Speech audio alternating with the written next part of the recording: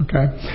We have a little technical difficulty with our video this morning, so Melissa, I appreciate you reading it if it came out fine, but let us hear the reading of God's Word. We're going to look for a passage in Matthew's Gospel, chapter 11, verse 28. Chapter 11, verse 28 through verse 30. When you hear these words,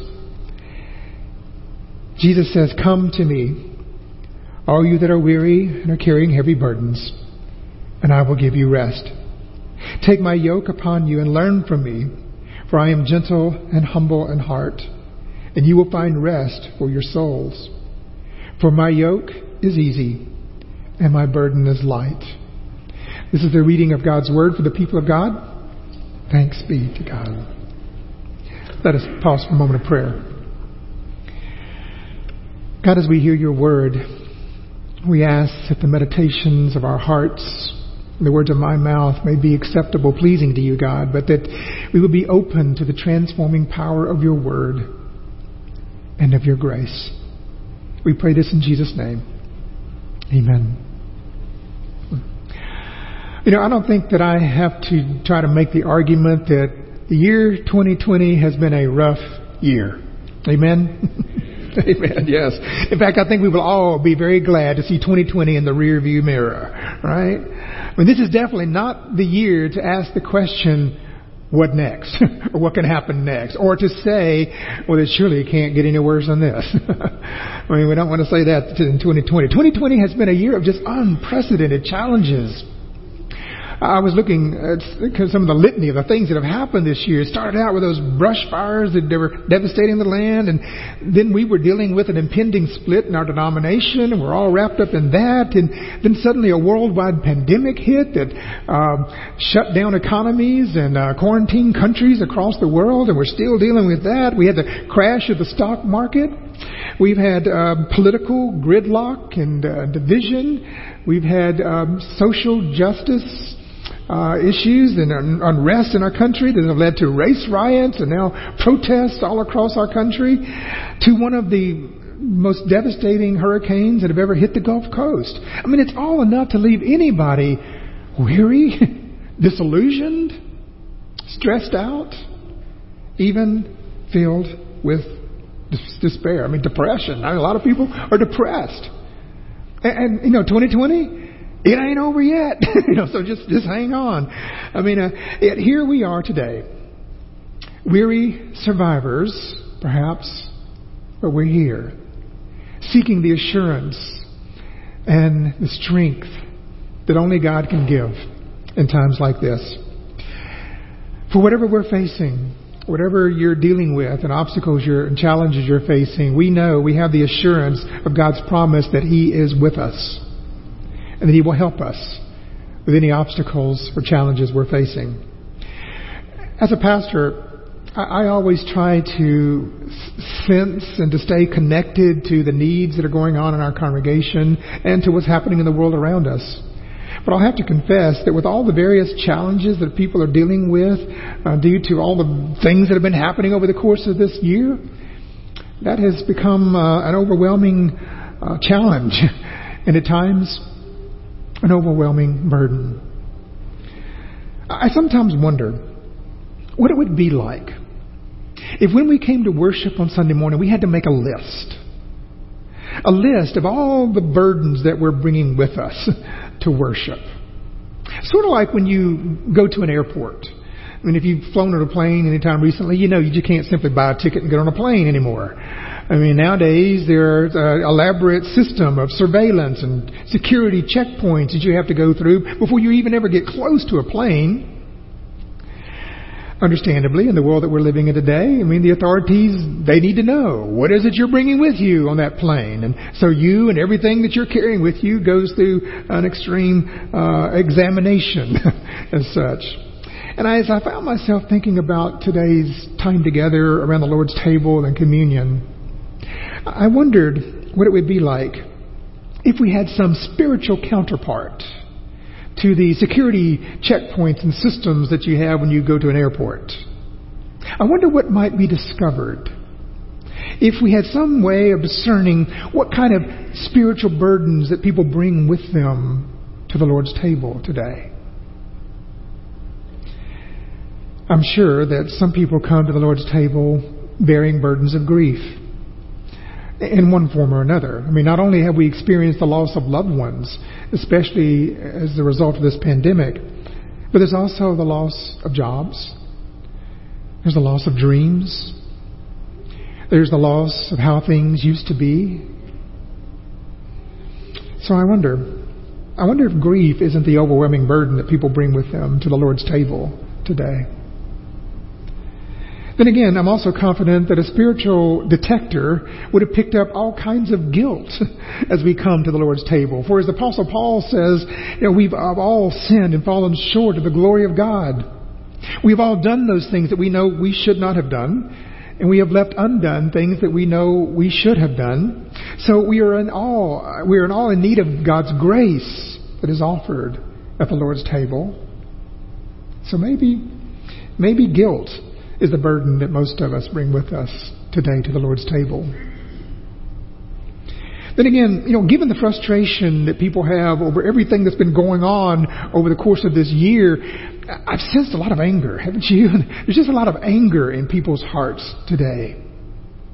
And it's evident on all sides in relation to many things. There's a lot of anger going on. You see it in the riots that are happening across our country. Some are angry over what they perceive to be unchecked social injustice.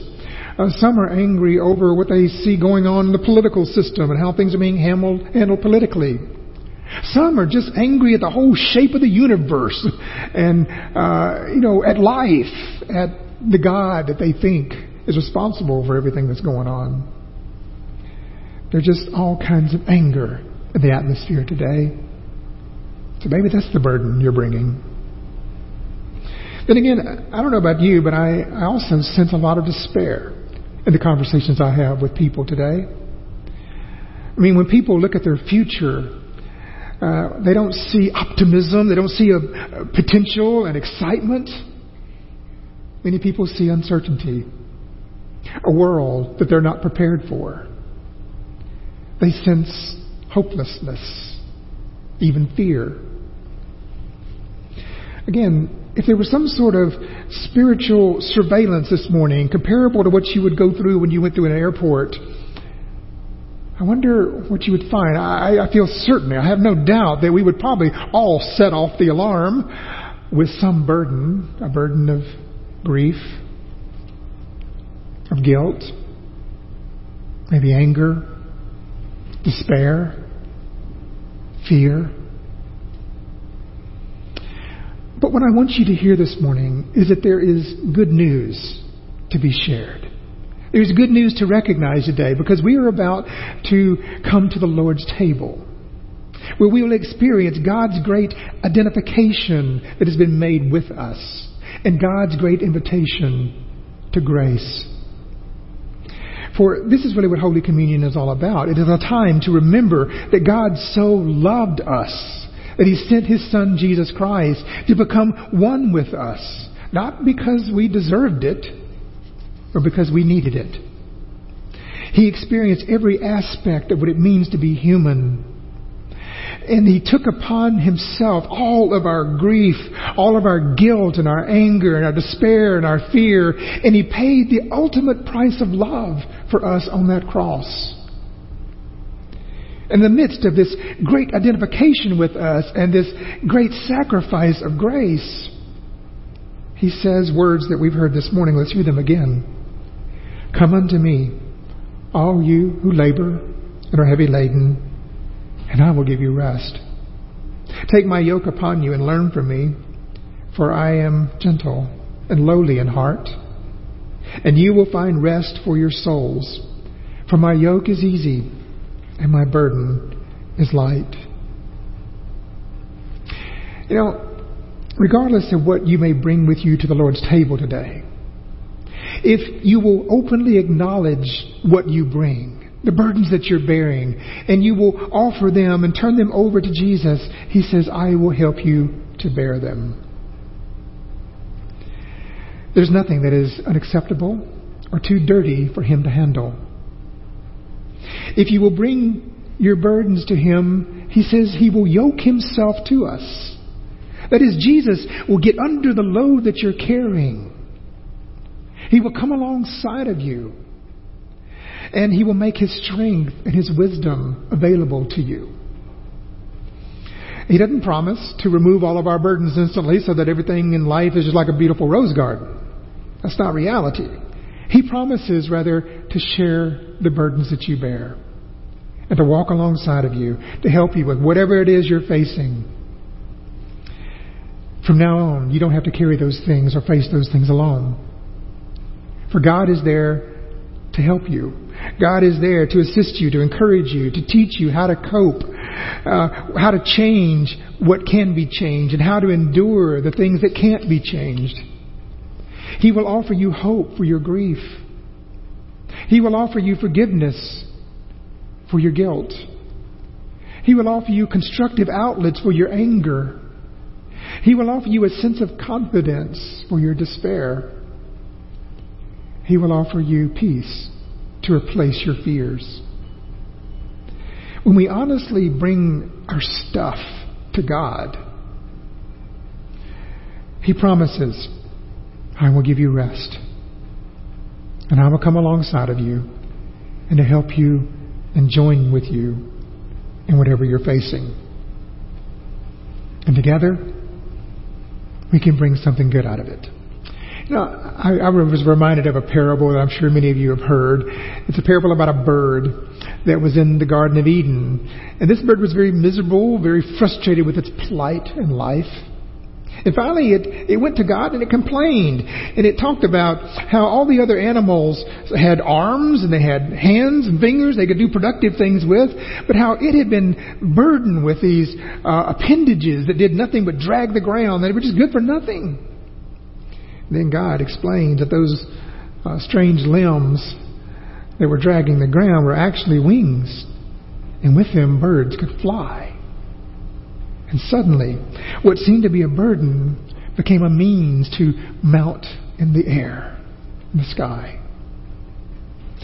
And I think this is the parable of what happens when we answer Jesus' invitation to bring our burdens to Him. For when we yoke ourselves with Jesus, and when we resolve to learn of Him, then He can take the things that seem to be wearisome burdens and obstacles that we're facing in life, and He can take those things and show us how to use them as a means for moving forward. I mean, I think that's really what the rest is that Jesus is talking about in this parable.